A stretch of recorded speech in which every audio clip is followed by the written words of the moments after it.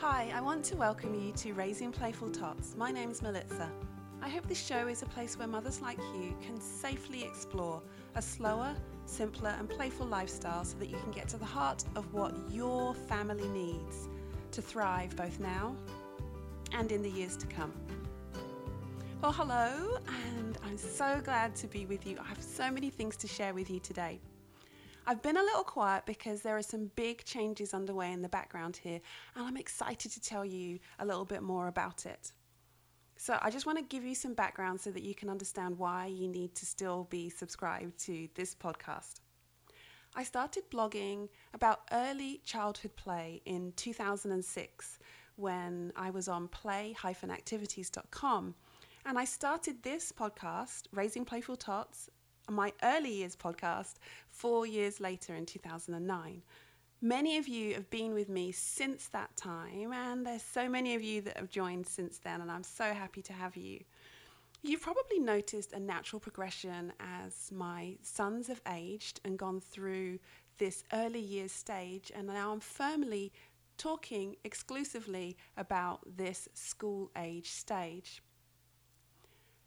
We don't talk very much about the school age stage. It's very well defined, the early years stage. I remember back in 2006 when I started writing about it, there were not very many of us about. And now there are huge activity blogs and podcasts that talk exclusively just about that. And if we look a little forward, we have lots of people that are talking about the teenage years and what we have in store. But there seems to be this huge chasm in the middle that you kind of plop out of the early years stage and you're in this school age stage, and there's nothing for us. There's not very many of us that are talking about what we're doing and how things work and our experiences. There are many good things that we can be doing during this time, but I guess all we're supposed to do is worry and sit there and fret about tweens and teens and what's going to happen. But there's actually a lot of things that we can do. My original training was to be a teacher, and I was teaching this school age stage, and I absolutely loved it. The children are amazing at this time. They have so much that they can give, and as parents with school age children of my own right now, it's amazing the conversations and the things that we can do together as family. Both my parenting site, play-activities.com, and my podcast, Raising Playful Tots, those site names really don't reflect my passion for the school-age children and their families.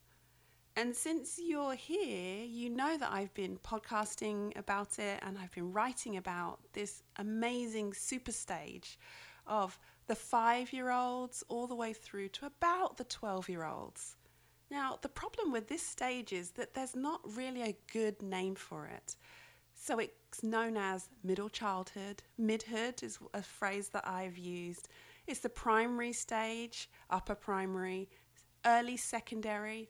It might be pre-teens, or it's just the school age time, depending on where you live in the world.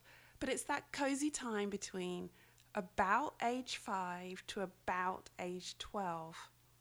And this is the step that I want to jump right into. Traditionally, it's seen as a lull between those hypervigilant times of early childhood, and then there's this anticipation of the tweens and teenagers. But we want and need a different type of support. Gone are the days when we are exclusively talking about food and developmental stages. Now we're talking about emotions and emotional literacy and many, many other things. And we want to talk about how we can do this during this time. Middle childhood is a huge growth stage for us as parents. It's a huge growth stage for us as families as we learn new routines, strengthen our resolve, learn to communicate better with each other, and we learn to navigate once children are in school, whether that's homeschooling or unschooling, or whether we are in going to school. They start to learn about themselves, about failure, about grit, perseverance and growth mindset, being able to do things when they really want to be able to stop.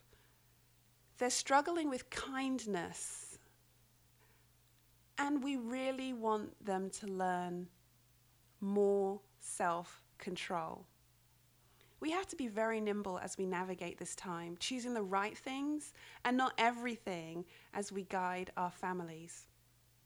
I'll still be talking about an intentional family and sharing tools and experiences to encourage this middle childhood journey.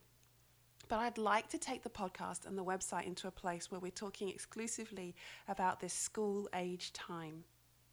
This new direction needs a new site, and that's going to be growingnimblefamilies.com. Growing Nimble Families. That will be the place where we're going to be talking about all things school age. I don't for one moment claim to have all the answers. We as parents often find ourselves revisiting areas with the same children, and maybe even with the next child, because we have to parent for the child. We have to do things differently. So sometimes things that worked for one child will not work for another child. So it's really important that we're able to talk in a community and learn from each other and each other's experiences. So I'm glad that you're choosing to grow your nimble family in a community. We talk about all these things, growing a nimble family, in the Society of Nimble Parents, which is a Facebook group for school-age families. And this podcast will be renamed Growing Nimble Families.